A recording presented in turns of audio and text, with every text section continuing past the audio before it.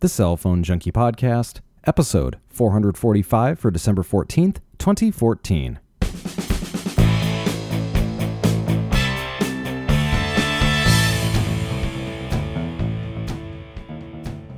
Bringing the driver's license into the 21st century with a smartphone application, T-Mobile slashes rates on unlimited plans, and how to buy a used smartphone without getting burned by the bans. My name is Mickey Papillon. And I'm Joey Kappas. Brought to you each week by the Cell Phone Junkie podcast application, available now for Android, iOS, and Windows Phone 8 for $1.99. Well, first this week, while not generally thought of as a technologically innovative state, Iowa has recently introduced a major update to its state's driver's license. As reported by the Des Moines Register, Iowa plans to offer official driver's licenses as smartphone applications starting sometime in 2015. Citizens will still be able to have a standard card-style license, but it doesn't sound like that will be a requirement. They say it's basically a license on your phone, and while it's not clear yet as to which platforms will be supported, the images that they're showing off in the press release show an application running on an iPhone, though of course an Android app is likely as well. And if you think about it, this is just kind of the next step in the digital wallet and having all this information on your phone. Obviously, services like Google Wallet and now Apple Pay are allowing us to pay easier with our phones, and there's things like insurance cards that you carry around, I'm sure, and a lot of states are now allowing you to have a digital version of your insurance card. California happens to be one of them. It's very nice, so it's just a matter of time before we see things like licenses. And there's another thing that actually, yes, with the non-convenience of a card aspect, but also then there's the flip side, like with the advantages we get with Apple Pay, it's then private. Think about it. Somebody can't just rummage through your wallet and see your name and your address and everything. You would have to unlock your phone to see that information. So there is actually a positive flip side to that as well. I can see something like NFC using that information as well. So as someone is looking to verify what's going on with an ID, all you have to do is, just like Apple Pay, it verifies your credit card information. You put the phone up to a receiver of sorts, and it transmits the information, and then they can verify things nice and quickly. It certainly takes away the kind of the ambiguity of a piece of plastic that could show official information or forged information. Exactly. Speaking of Apple Pay, I used that like 4 or 5 times this week. Yeah, you know what? It's interesting. I've been using it a little bit more as well. I finally got my first transaction on Apple Pay about 2-3 weeks ago, and then just kind of ever since then, I've been just on the lookout for it at different places. And there are some places where it's apparent, and there's some that are not. I was at Whole Foods a couple of weeks ago, and they've got these big signs out there, and it's doing all sorts of stuff, to promote it and whatnot. But I was then at a Container Store, and they had the ability to do it, but the service wasn't working on their terminals. So I've used it a couple of different times though, and it seems to work nice. You do have to hold the phone there for a little bit. Sometimes if you put it down and then you put your finger on it and you pull it away too quick, it may not work, but generally it works out pretty well. Yeah, and you don't. And what I've kind of found surprising is you don't have to have them. The register doesn't have the total yet. You can do it before they finished ringing up items, and it still does the transaction. And at Whole Foods, it was weird because that happens to be one of the places I was at this week. I had to hit a button on the thing to not put a pin in, which was odd, and I haven't seen that previously. Yeah, I know exactly what you're talking about. I saw that as well. I think it was. It asked for a debit or credit, and I just didn't even answer it. I just put up the phone to it, and I think it was that. It probably said, do you want to put in a PIN or something like that? So anyway, it is very interesting, very convenient. Iowa definitely is, again, not the first state I would have thought of that would have done this, but I guess either way, hopefully they've got the resources to handle it, and so we'll be watching closely here, as I think this is a very exciting thing to be able to do, and accept payments is just the first kind of thing with NFC, and now we'll see driver's licenses and perhaps other things as well going through the NFC functionality on the phone. So very exciting stuff there. AT&T this week saying its voice over LTE service is now available in an expanded number of markets around the country. AT&T first deployed voice over LTE in a limited number of Midwestern cities earlier this year. Since then, it has been testing voice over LTE and believes the service is performing well.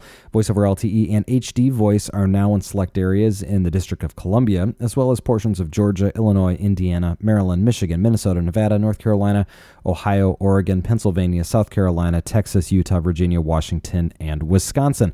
Voice over LTE requires compatible handsets and LTE coverage for both parties. AT&T reiterated that it is working to expand the voice over LTE into new markets and expects to eventually offer inter-carrier LTE service with Verizon and other network operators next year.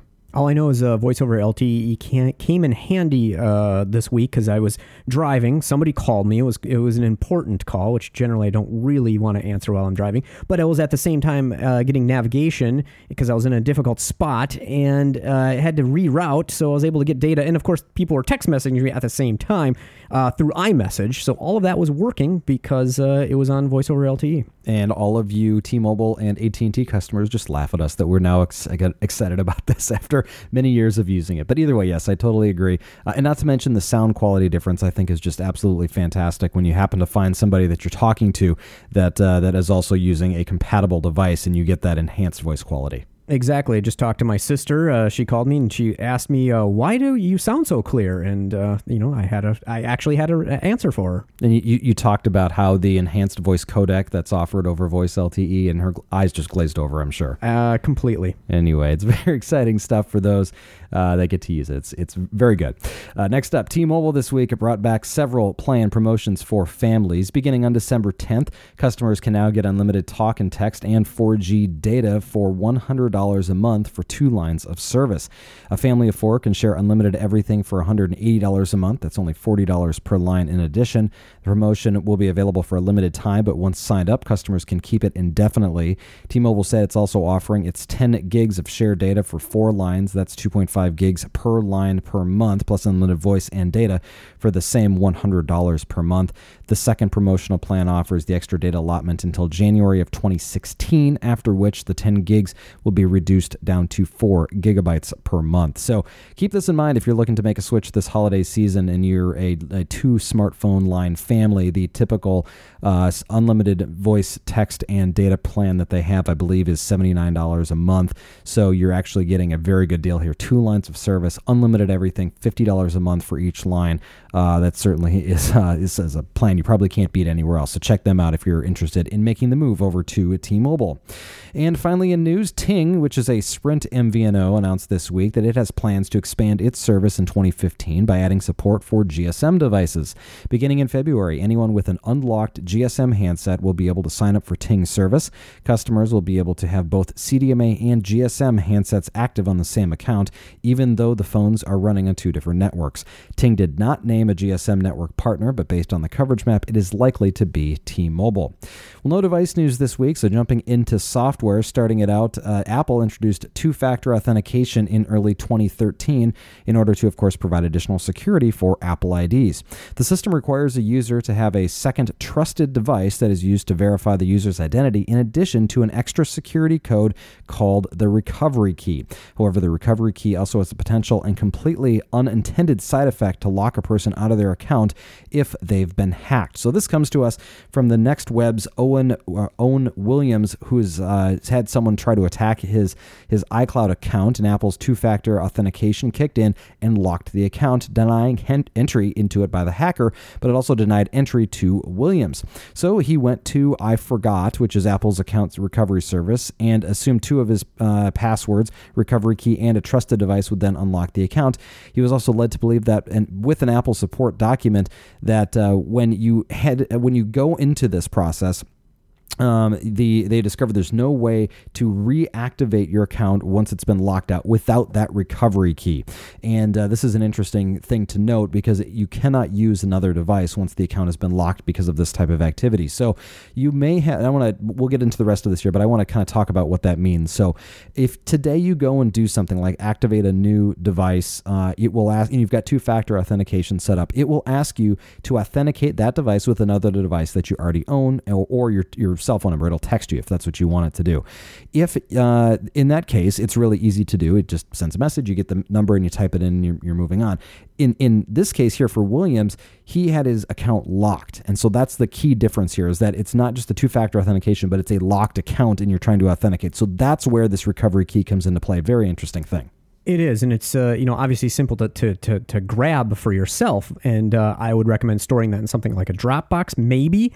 but you may not want to have that, because if they get a hold of some of your other credentials, they may be able to get access to your Dropbox. So you have to kind of think that through on where it's best for you to keep that at, and maybe even kind of using a third-party mail service, email that file to yourself to an account you don't use or don't have your password recorded anywhere else could be a place to keep it. So you have to kind of consider that. And in the case of Williams, he had recently moved, and he'd put the piece of paper that had the recovery key on it in a safe place. He just had no idea where that safe place was because he had just moved. So anyway, so Williams is saying that he had this screenshot and had printed it out, and also he had a photo of it on his iPhone as a backup as well. But of course, if you think about this, how difficult this is, it's not very easy to find a photo. If I do this all the time, where I'm trying to figure out, I took a picture of something at some point. I remember the context of it. I remember all this stuff. I may remember a month, or I might not. But either way, it's very hard to go back and find photos. And so I've started a process as an aside here, where I now take my photos in groups of stuff that I think I'm ever going to want to reference again, and upload them into separate Evernote folders, or I guess notebooks is what they're called. And then I label them with all sorts of information, tags and stuff like that, so that I can find them if I ever need them again. So something interesting just to consider with that. But anyway, he had taken a picture with his, or a screenshot with his iPhone. He could not find that either. So anyway, he called Apple customer support, told them he had forfeited his Apple ID, or that they basically told him that he had forfeited his Apple ID by losing that recovery key, and there is no way Apple could help him. So after a couple more days talking to customer support, even friends he has that worked at Apple, he continued to receive the same responses. He was locked out of the account due to someone trying to hack it, and could not unlock it even with those two-factor authentications without the recovery key, even though Apple support document says it is possible to do so with a trusted device. Apparently, though, at the end of the day, eventually Williams located his recovery key in one of his Time Machine backups, and that allowed him to finally unlock the account. But good something here to remember if you happen to use this, which I do, and this was a good reminder for me, so I went back in and took a look and found my recovery key, so I know where it is, and so I'm ready to go if this ever happens to me. But it's just an interesting tale here of something that happens, so that doesn't happen to you. So interesting stuff there. Did definitely want to share that. Next up, Google on Thursday updating its Google search for iOS devices, refreshing the application with its material design language, and also optimizing it for the iPhone 6 and iPhone 6 Plus. As far as new features go, iOS users will be able to see their most recently viewed pages more easily, start new searches with a single tap thanks to a new search button, and explore nearby places and points of interest thanks to Google Maps integration. Of course, the software is free to download and use on all iOS devices. Google this week releasing an update to its Hangouts application for Android devices. This provides a number of new capabilities to the messaging service on mobile. Hangouts now offers a new searching function, making finding contacts easier. Conversations will display a last seen marker to make users' availability more apparent. The app gains new filters for video chats, including sepia, black and white, and vignette. Google added 16 sticker packs to the application, making it easier to share location data and discovering nearby points of interest for potential real-life meetups. Hangouts is free to download from the Google Play Store. BlackBerry on Friday releasing BBM 2.6 for Android and iOS, as well as its own BlackBerry platform. All three versions of the app gain new features, including support for stickers. What's up with the stickers this week? Anyway, group chats and a 60-second option for time chats.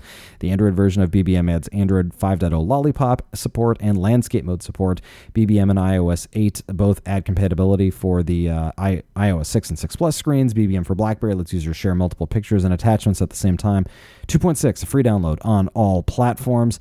In OS updates, Apple on Tuesday releasing iOS 8.1.2. This is a minor update, albeit what you may have read elsewhere. Only bug fixes and addressing a problem where ringtone purchases through the iTunes Store were removed from devices.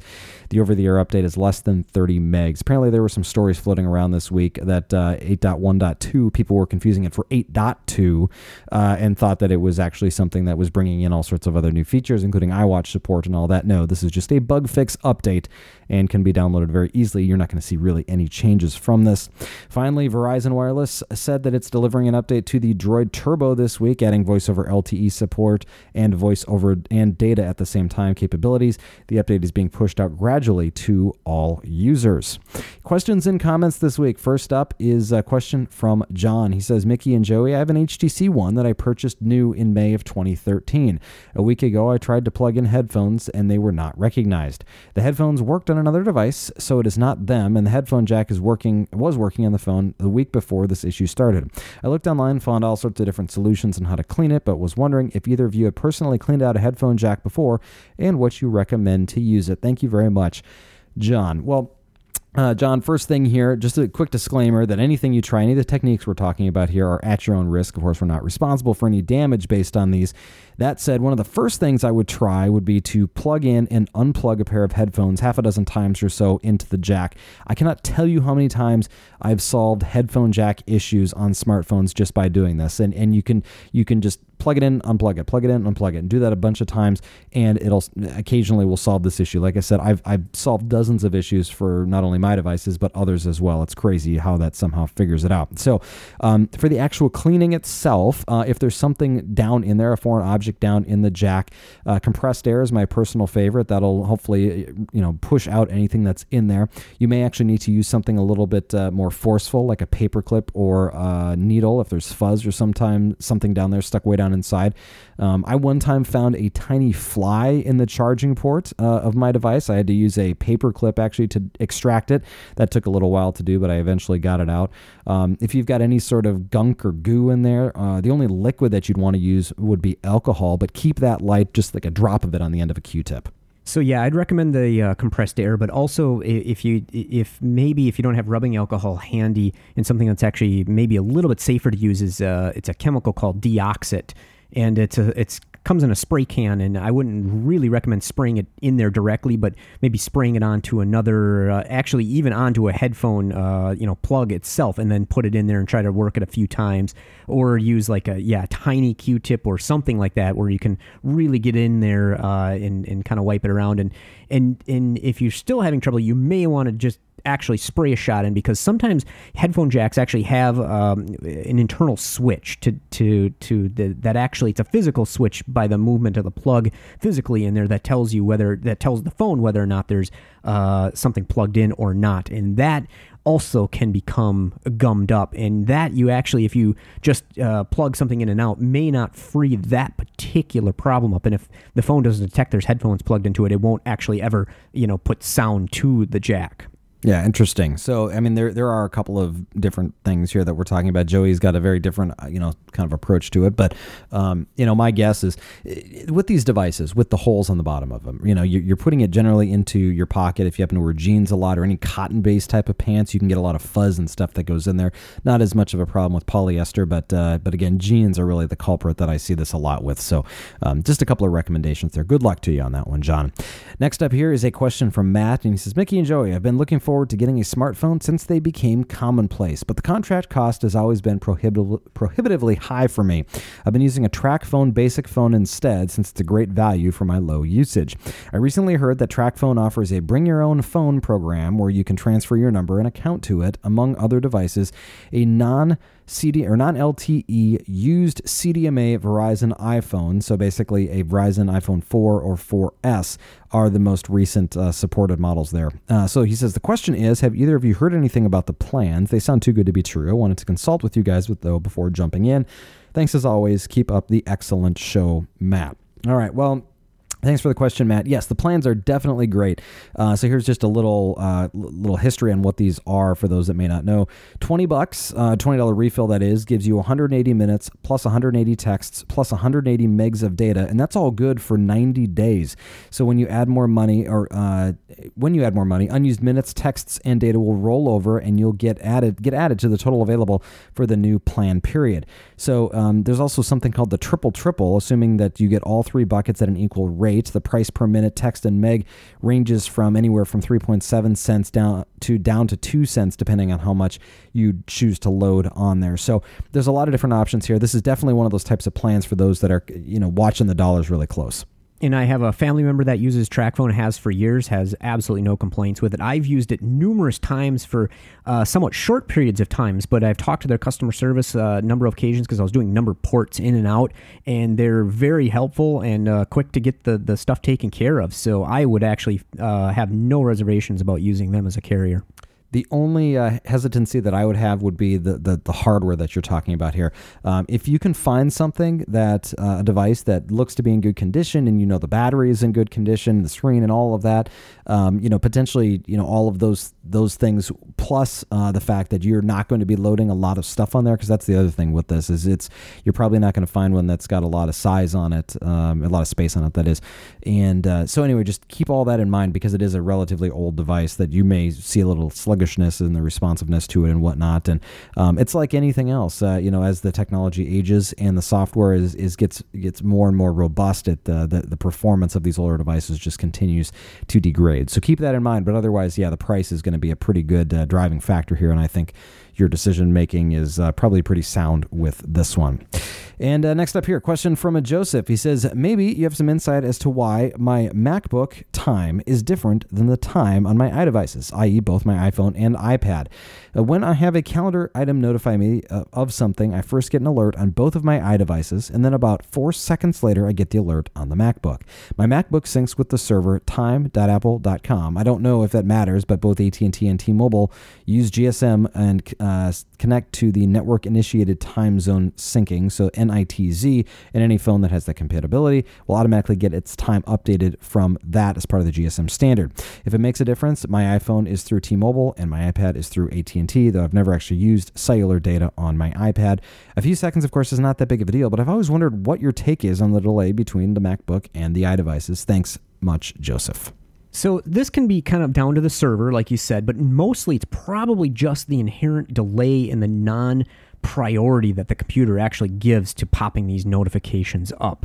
And I've seen that with Outlook. It sometimes fires right away with the exact on the second, like the iPhone and the iPad does. But on the computer and even Mac itself, for checking email and doing notifications like that, it really doesn't seem to give it much priority. So it's probably mostly in that realm where it's giving you that delay. But also it depends on how frequently the time is being updated and how heavily you use your CPU on your computer, because sometimes that affects the actual real-time clock keeping up, even though usually it's in the BIOS. But I've had computers, especially Windows computers, where the time starts to drift if the computer or the server is actually heavily used. Yeah, and that's that is an interesting comment there, and I guess there's a lot of things that could be playing a part of this, and so there's not really one clear answer.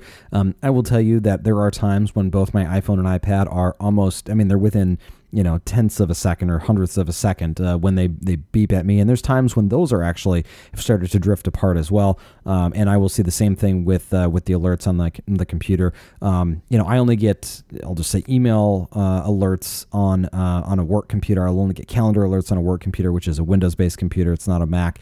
But I will see occasionally drifting on that as well. So again, I guess the time sync, is probably the biggest thing that I would say. Joey's talking about, the priority as well. So there's probably a lot of different things that can go into this. I would say there's also some, there may be some differences, though there shouldn't be, in the servers that they're being synced with. The time.apple.com, you would hope, is as possibly accurate up to the split second as possible. But you've got the network initiated time zone as well that is syncing back to something different there. So either way, there's a lot of different things here. It's kind of a it depends type of answer, I guess, is what we've got for you there, Joseph.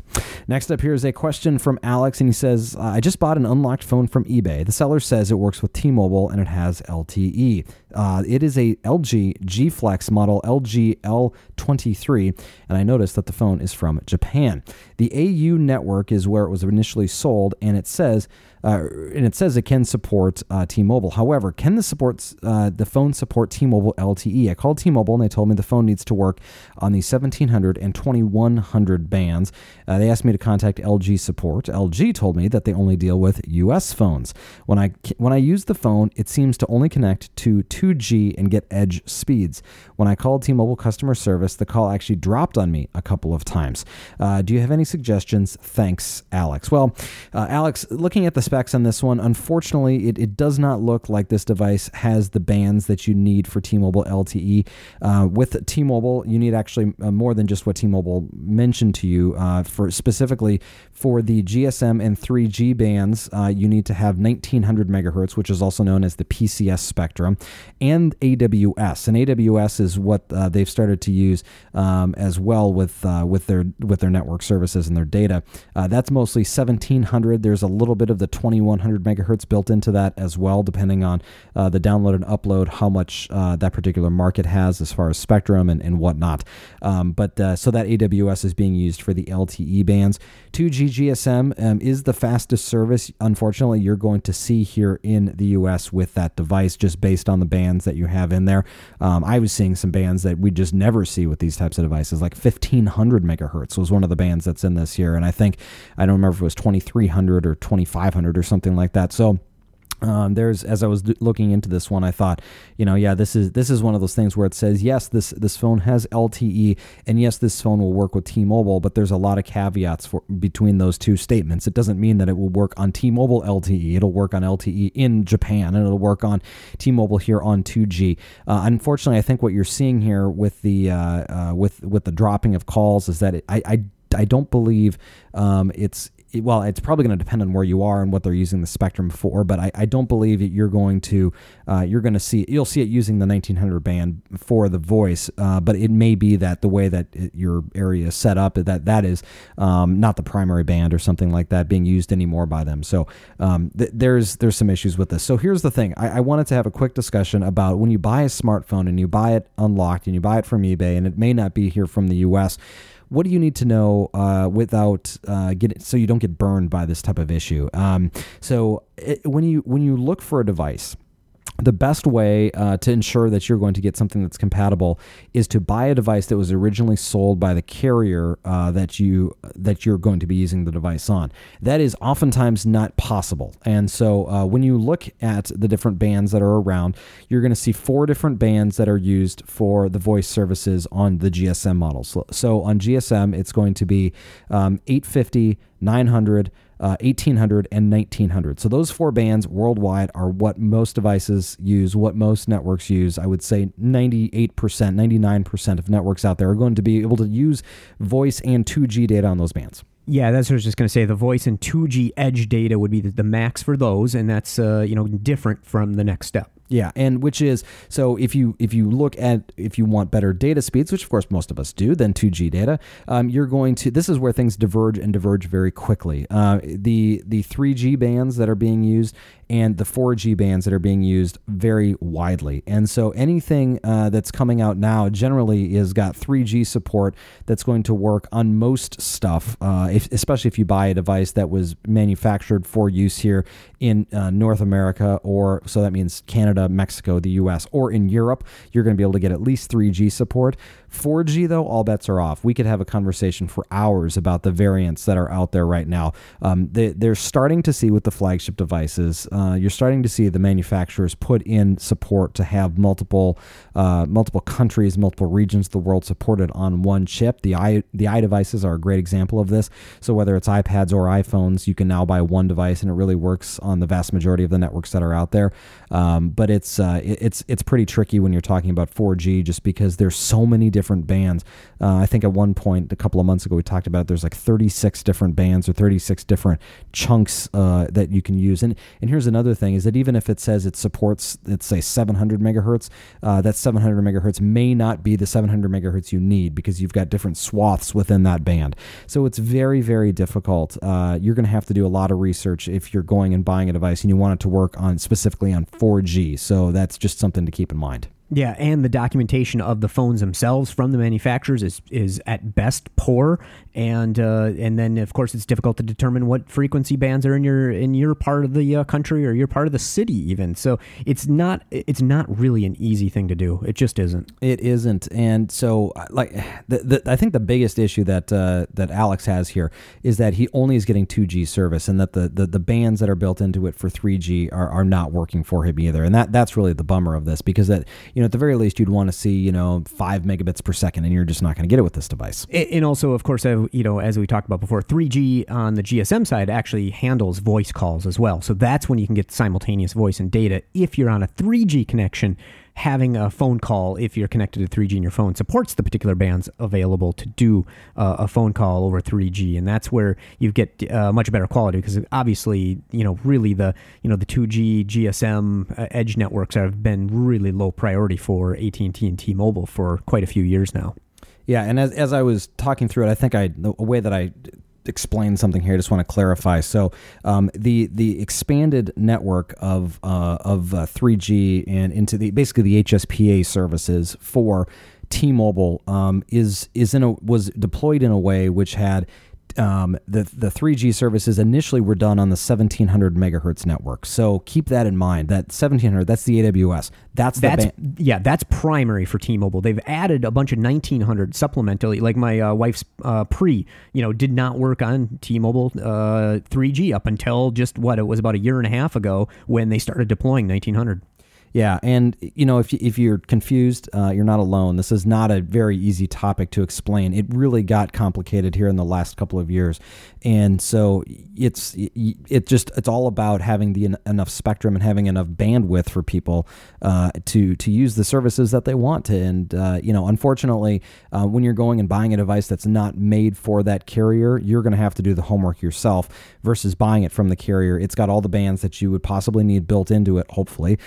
To take advantage of all of this. And so that's where like a 2-year-old device, i.e. like the iPhone 5 as an example, that was sold on Verizon, only had the 700 megahertz network built into it for support of LTE. And over time, Verizon had bought up and started deploying additional services, what they're calling now in marketing terms, XLTE, which is basically just LTE over the AWS spectrum. And they've started to roll that out, and it's actually done a really good job of helping. However, if you've got an older device, you can't take advantage of it, and so you're out of luck there. There's no way to add that in. There's no way to fix it.